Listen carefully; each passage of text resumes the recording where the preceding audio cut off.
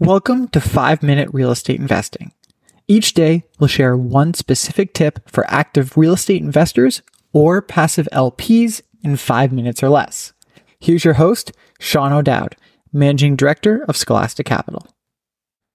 There's a famous story in the startup world.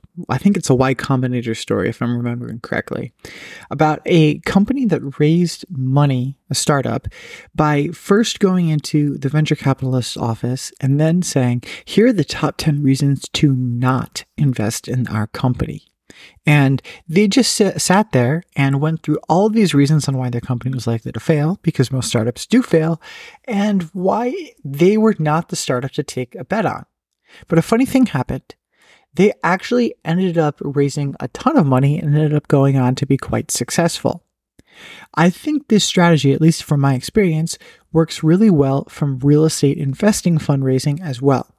If you're looking to raise money, I think it's smart to have a conversation with your LPs, your investors, on why your startup, your fundraising, your fund, your deal, whatever it might be, is likely to fail. And I think that does a couple things. Number one, it shows humility, which is obviously very important. Number two, it shows that you're aware of pitfalls and what those pitfalls are. And number three, it shows that you could potentially work against to solve those pitfalls. Like, if you don't know what the issues are that could cause your deal, your fund, whatever it might be, to go to zero, then it's going to be impossible for you to do so.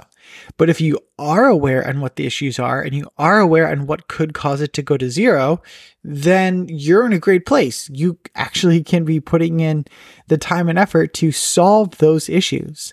And by communicating that to investors, they build confidence in you. Hey, look, this real estate investor I might put money with knows what their top 10 biggest issues are, and they know how to go solve it. That is a fantastic place to be. Thanks so much for listening. We'll be back tomorrow with another episode. In the interim, if there's anything I can do to help you, please feel free to reach out.